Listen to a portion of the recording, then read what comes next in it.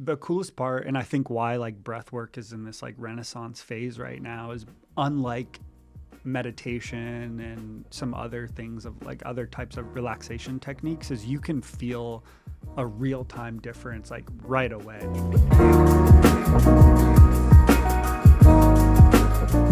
All right, welcome to our next episode of A Little Higher. I am super excited to introduce our next guest. We have Josh Duntz with us. He is a former Navy Special Operations. He's also an ultramarathon runner and a breathwork coach, more specifically a Oxygen Advantage coach. And most excitingly, he's my cousin. So welcome to the show, Josh. Excited to have you here with us today. We are going to talk about the topic of breathwork and how we can take something that might seem big and scary and apply it. How anyone can take some tools away from today. Yeah, and thanks breathing. for having me. Yeah. So I would love to introduce kind of the high-level concept of what breathwork is, and maybe, obviously it's been around forever, but where we started to have it form what it is now. Sure. I think at like a super high level, breath work is just a way for humans to be able to control their nervous system and their physiology in real time, just like other practices like meditation or working out. It just happens to be probably the most effective form of nervous system modulation that's available to humans. Cool. I think one of the coolest things about breathwork too is it's something that you always have with you. Like some of the other forms of regulating your nervous system or any other of your other systems, like we talk about the endocannabinoid system a lot on this show, breath is always with you. So it's something, if you can kind of gain some foundational tools, it's something you can tap into at any time of day or night and have it support you. And before we kind of dive more into it, I would love to just paint a little bit more of a picture of why you're, qualified to even talk about breath work. And it's been a fun journey watching you with your former or your existing company, Stasis. You, right before the pandemic, had this amazing company and concept, and then the pandemic hit and you pivoted hard into breath work. So it was cold plunge tanks, which now everyone has a cold. Yeah, everyone has a cold plunge. We were definitely tank on design. to something there. Yeah, you were a trendsetter. But COVID really forced you to need to pivot that. And so you pivoted into breathwork and got some really amazing contracts with hospitals in the United States. Do you want to tell a little bit more about that? Yeah, I just, originally kind of got into human performance optimization when I was in the military. And then when I was leaving the military, trying to figure out what was next for me, that's when the idea for Stasis was born. And then, like you said, the pandemic started and the direction of the company shifted from more like human performance, working with athletes and military operators, to then working more in the healthcare field and helping people with what we call autonomic reconditioning or respiratory therapy. A lot of chronic diseases and autoimmune diseases are nervous system related. So that's like a very easy step. And like you said, it's something that's available to people. You don't need technology. There are tools that can kind of help track and, from a data management standpoint, but at the end of the day, like we can breathe whenever we want. So Thank it goodness. just, yeah. So that was kind of the direction that the company went into. And yeah, we started working with like a ton of hospitals throughout the country and stuff. And I've recently walked away from the company and kind of handed off it to someone else who's running with it. But yeah, But it's really impressive. I mean, you developed a program around how people with long haul COVID or other chronic illnesses can use breath work as part of their recovery. And I remember you visiting us sometimes and like being on calls with people and like teaching people how to breathe. It's something we take for granted, I think, our breath, and then like just really learning how to do it. I know I've taken a lot of our conversations and it's been life-changing to just be able to do something so simple in a potentially chaotic moment. So cool background there. Way to pivot, like many of us had to during COVID.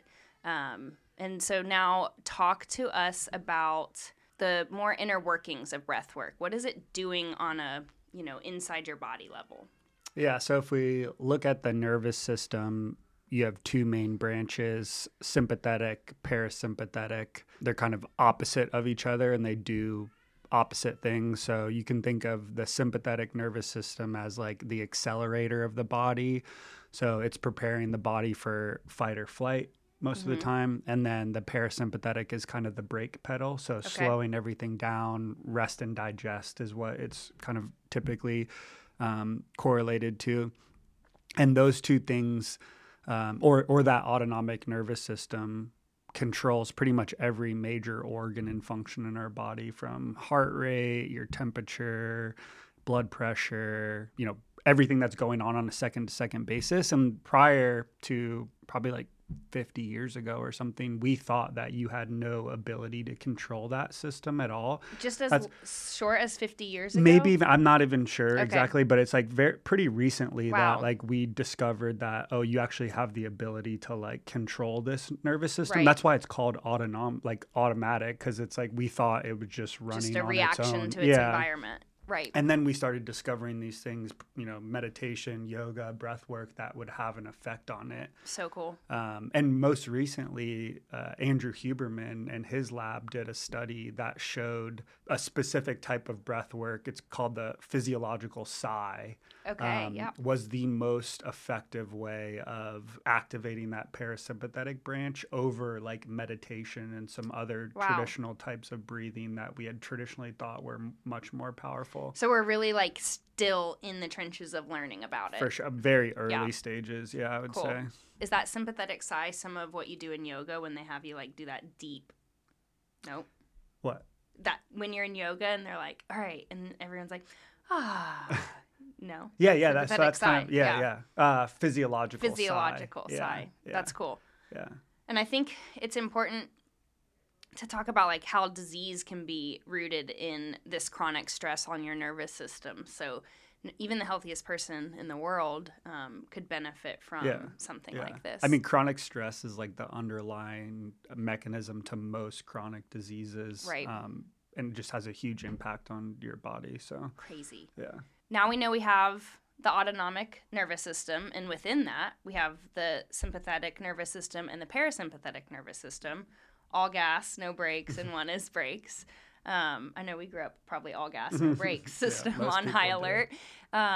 Let's talk about what maybe 4 or 3 breathing exercises that we can do to rev ourselves up or take ourselves down. Yeah, you really have those two sides. So you have, when I look at breath work, like holistically, those are kind of the two different camps or like types of breathing you can do. One is mainly like hyperventilation, which is like very fast, rapid breathing. That's the gas pedal, right? All right. People use this to help with kind of stress modulation or like nervous system adaptation, right? So if you can kind of bring yourself up to this like high level and then use other types of breath work to slow it down, your system, like your system gets used to kind of being in that high threat, and then I'm safe, high threat, and like most people don't have that flexibility, so they can like once you get in this high stress state, like people stay there. It's really hard to come. Yeah. So if you can kind of start to play around with that and get more flexibility. I relate it to like maybe when you're driving home from work and you sit in your car for just a little extra time to try to like come out of that high stress environment. Yeah, so you have hyperventilation based routines for people familiar, like Wim Hof method, like that's what that is mainly. And then you kind of have like slower, more relaxation based breathing. Really popular one for that is physiological sigh. Now we know that's actually probably more effective than what used to be very popular, which is just a 4-6 breathing. So inhaling for 4 seconds and then exhaling for 6 seconds. And the way that people can think about this like very easily, if you're breathing like, rapid, probably anything over like 12 to 14 breaths per minute, you're kind of getting into that hyperventilation. And then if you're trying to breathe really slowly, optimally around 6 breaths per minute, that's kind of when you're at that. Per minute? Yeah. 6.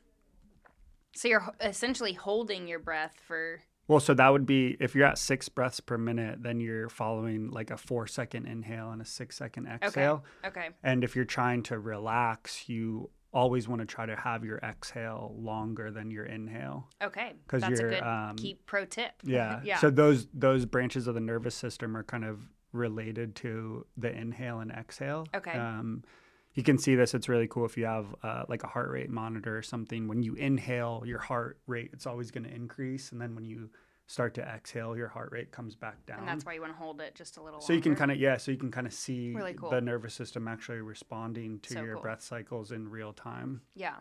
So those are the two main different or types of breath work you can do. And then within each one of those, there's obviously, you can kind of just play around with different routines and stuff and find out what feels best for you. That's cool. Yeah. Use that a lot when I know you're training for a big ultra marathon right now. Are you really being intentional about your breath through that to like break through probably, of course, the physical component of it, but probably really the mental component of it? Yeah, too? the biggest thing for me right now is because the distance is so long is trying to stay in that like zone 2 area. Okay. And the best way to do that is by, if you can maintain nasal breathing the whole time, you're pretty confident that you're in that zone 2. So that's like the biggest thing that I'm trying to focus on, and just like very smooth breaths in and out through my nose. And then another thing that's helped a lot is that physiological sigh. Like, So can you give us an example of what that is? so it's basically like, people can think of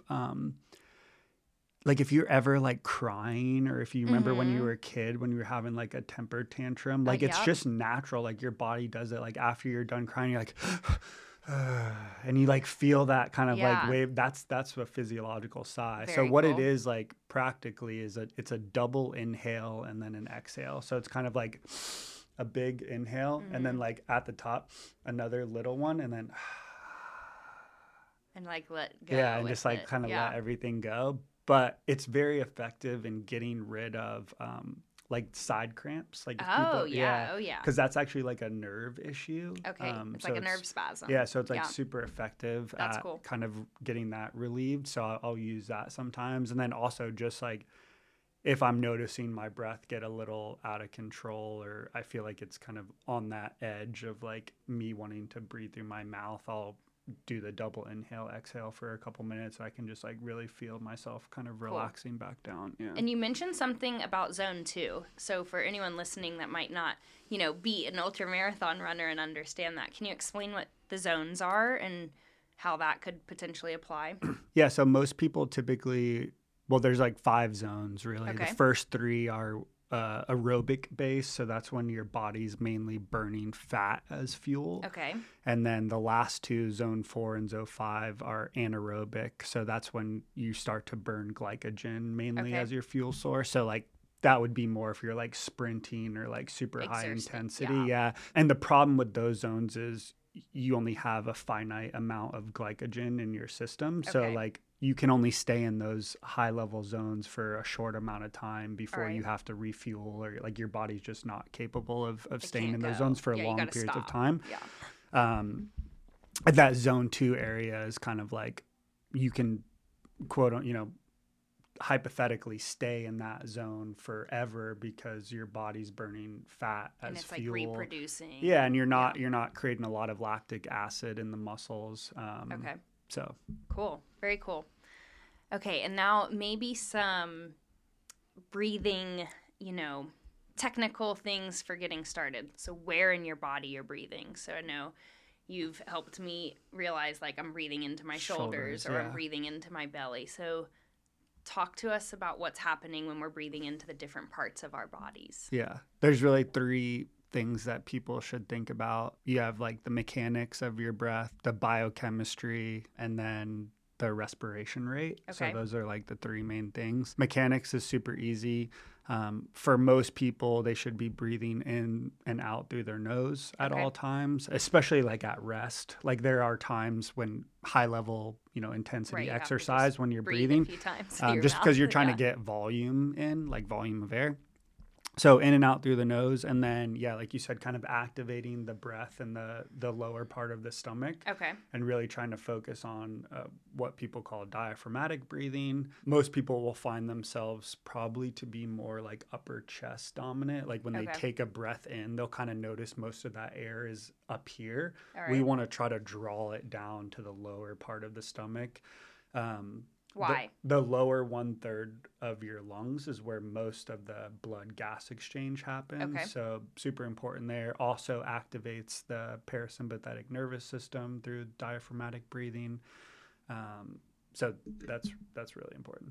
So important things to mention there. Just recap. Breathe in and out through the nose. Okay. And then use your diaphragm or like lower belly to try to inhale and exhale to control that breath cycle. Very cool. Do you like walk around and you're like, they're a mouth breather? I hate that. Especially they're a shoulder breather. For sure. It's like you can notice it pretty well. Is that where something like hostage tape came into play for trying to help people? Yep. So what's wrong with breathing through your mouth at night? It promotes like snoring. Okay. Like snoring. It also like sleep apnea. That's what causes that. Which is you're kind of like depriving yourself of the right amount of oxygen at night. Yeah. So you're never going to hit that like rest and recovery stage that everyone's trying to get. Yep, exactly. That's cool.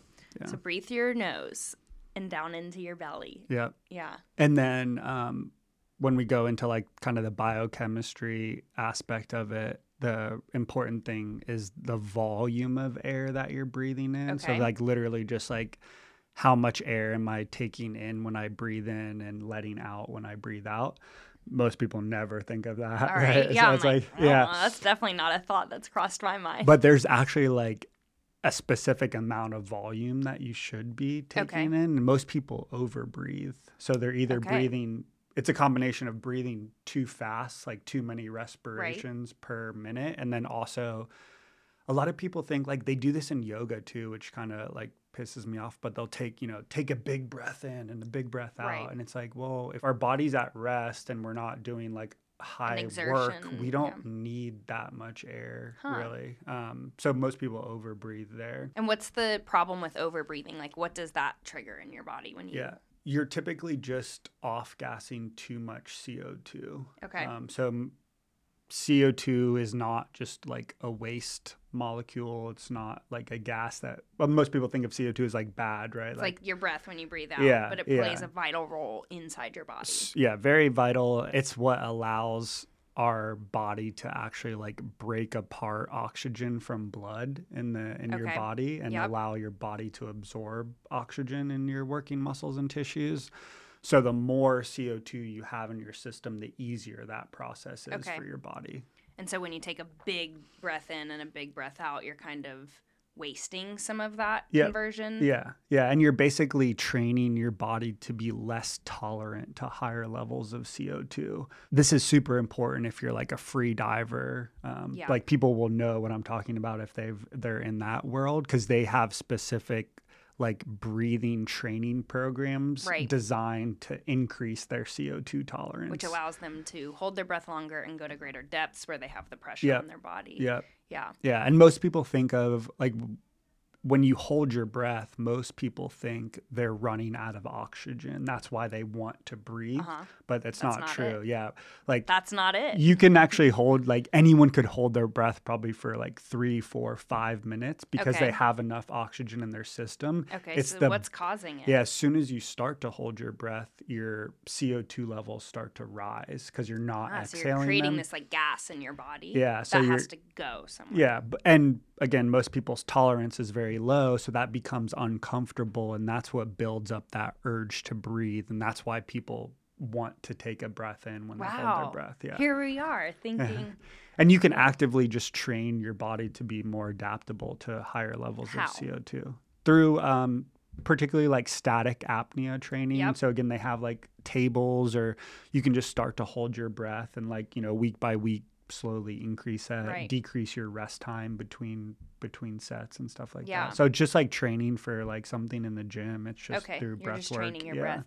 Pablo and I were on that course when we lived down in Miami. Josh and I are from Florida, so all water sports, including free diving, are what we grew up doing. But Pablo and I were doing the static breathing exercises in our pool and trying to get ourselves in a place to be competitive in the Bahamas when we were spearfishing with you, but I think you're going to beat us every time. And you're about to do some free diving stuff, yeah, hopefully too. I'm going to go like get certified and do like a legit course. So cool. So CO2, it's so funny because when you and I were first talking about CO2, I was thinking plants and people are so similar, because when Pablo and I were growing cannabis plants, monitoring the CO2 levels in the room throughout the day, as plants are waking up and then when they go into their night cycle, it's the same way we have to like feed plants, the same way we have to like feed our bodies, the same way we have to monitor our CO2 levels. We're just really complex versions of plants. Yeah. So CO2, another funny story is, I think I've told you this too, Remy is like hell-bent on beating you at holding his breath, because in our family he's like, Josh can hold his breath the longest. So every night in the bathtub he is putting his goggles on and holding his breath underwater. And I have seen him over the last like 2 years of him obsessed with this, like he can hold his breath for a really long time now. And so he's been training this in his body without me even knowing what's happening. Right. So watch out, free divers. He's coming up on everyone's heels. So, okay, so now we understand that when we're holding our breath, it's not the fact that we're running out of oxygen that's making us want to take a breath. It's actually the buildup of CO2 that's causing that urge to breathe. And then to release that, is it like, can you just let out a little bit of air at a time? Or is there a way to combat that besides it's practicing? Just training. It's purely training. Yeah, so it's like a lot of free divers, they'll talk about these like involuntary muscle spasms they have. It's just something that you have to train your body to like overcome. Cool. And most of it's mental, right? It's just like you're like, because CO2 kind of acts as like a stress molecule in the body. So it like, your body starts we're going out. through like this fight or flight phase basically in real time, because it's our body's way of saying like, hey, we need to breathe, like help. But again, just like anything, you can kind of train your body to be more adaptable to stress in those specific environments. Very cool. And then the last thing is just the respiration rate. Yes. So like if we got these 3 key things, it's the mechanics, it's the volume of air you're breathing, and then it's how many breath cycles you're going through. Oh, and there's like some crazy number here that blows 6, my mind. Yeah. That's so 6. crazy. That feels like you'd be like... Quite slow. For 99% of people, it's not like a number I would shoot for as like what I'm trying to do throughout the day. Okay. On like a minute by minute basis. Right. But it's like if you're going to sit down and like, hey, I'm going to breathe for I'm going to do my breathing exercises for 10 minutes. That should be the goal, is like at, 6 or below. Or if you're starting off, like maybe it's 8 or 10 if it's like super uncomfortable. Yeah. And then kind of slowly wean yourself down. But that's the number that's been heavily studied like in the academic space to promote parasympathetic activation as well as increase heart rate variability. Okay. So this is calming you down. Talk about heart rate variability too.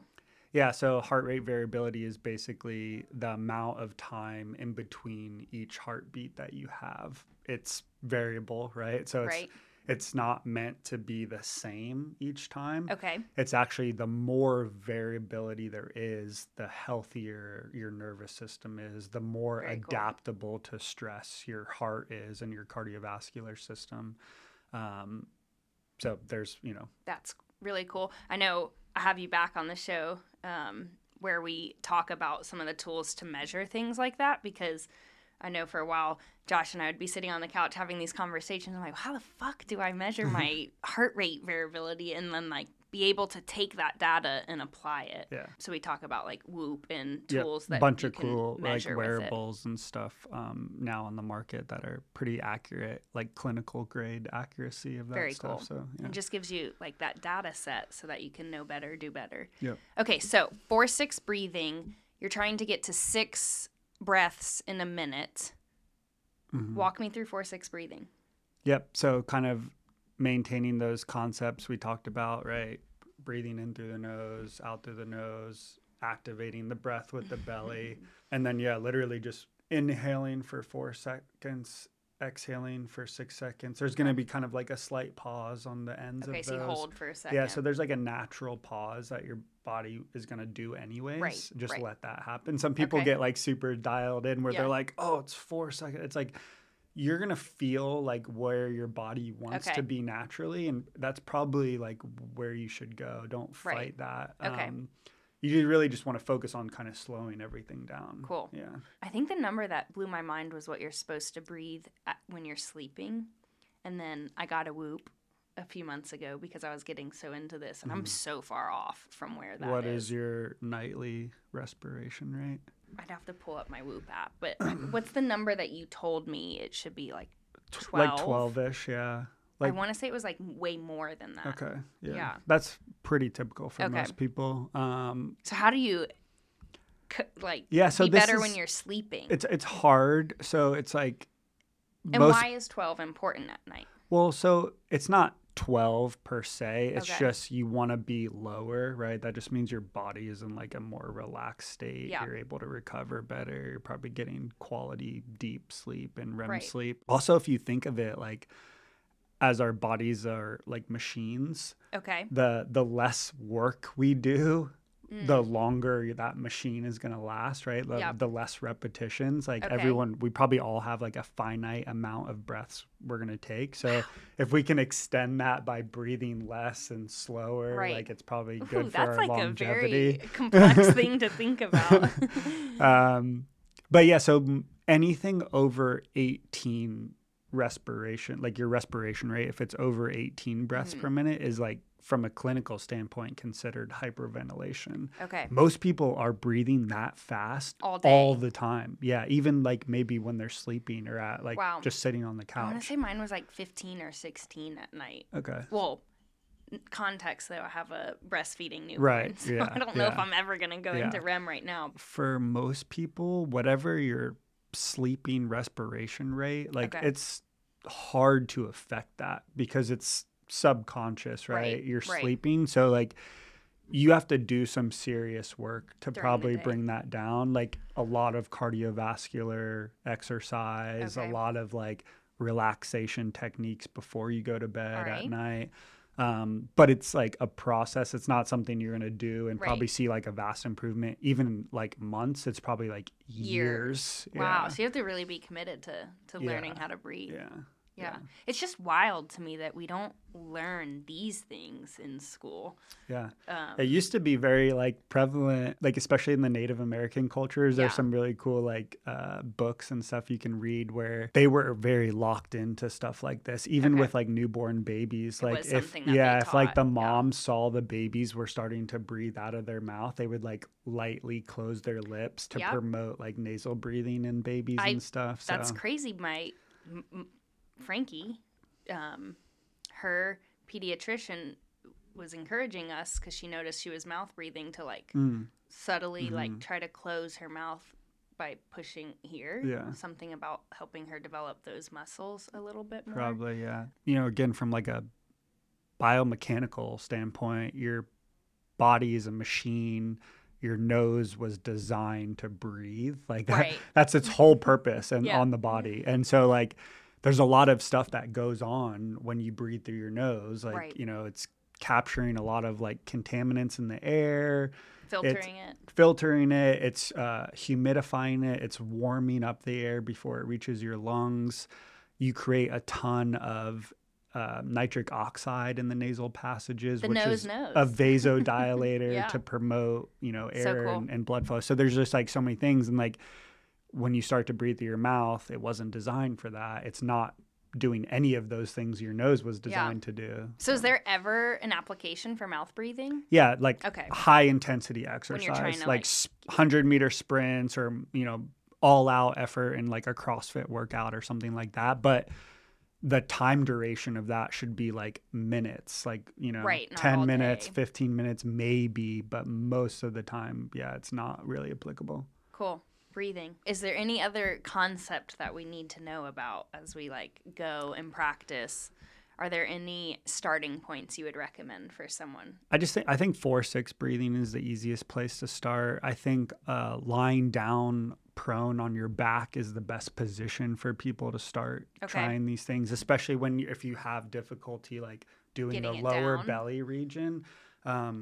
when you lie down, you kind of have that hard surface on your back, so it's like a little easier to feel it if you're doing it right or not. Put your hand on your... Yeah, you can put, there's like a high-low technique where you put one hand on your heart and one hand like right over your belly button. Cool. And just focus on, you know, only allowing that bottom hand. You should really feel movement. That's okay, a really so like easy keep this one still. Yeah. Okay, I want everyone after this episode to lay down and try to feel where in their body they're breathing. Yeah. Because it's profound when you start realizing like all these subtle tweaks that you could make. The coolest part, and I think why like breath work is in this like renaissance phase right now, is unlike meditation and some other things of like other types of relaxation techniques, is you can feel a real-time difference like right away, like within like a minute, you know, when you do some of this stuff. Whereas like I'm a huge fan of meditation, but like it takes people months, sometimes years to like kind of have like breakthroughs or whatever. So this is like a technique that, again, you can do just for a couple minutes in between meetings or whatever, right, and actually notice a difference in how you feel. And then like as you get more advanced, like you can play around. There's a lot of different cool like alternate nostril breathing techniques where your nostrils are actually tied to that autonomic nervous system. So if I'm breathing just through my left nostril and plugging my right nostril, I'm really activating the parasympathetic side of the nervous system. And then opposite, if you're breathing through your right nostril, the sympathetic side is getting more activated. Is it always that way? It's always that way. And it's a good way to kind of like see where you are in real time, but take it with a grain of salt because your body naturally goes through these different cycles throughout the day. But like, again, if you're like, you know, kind of just like, oh, I'm feeling like a little stressed out, like you can just kind of test it and see like, oh yeah, my, you know, right nostril is like way more open than my left right now. Let me like plug that and really focus on doing some parasympathetic activation. That's so cool. Yeah. The nose knows. The nose knows.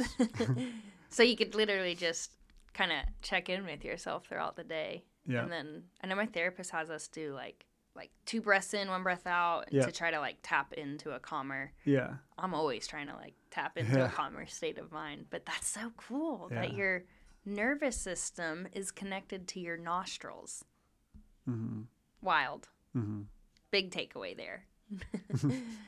Well, thank you for talking to us about breathwork. We'll provide some resources in the show notes for anyone that's looking for like, you know, breathwork 101 exercises to kind of watch someone do and tap into it. And I'm excited to kind of continue the conversation around like data and using the data to drive some habit around how you breathe throughout the day. So thank you for coming and taking the conversation of breathwork a little higher with us today, Josh. Yeah, thanks, Devin, for having me.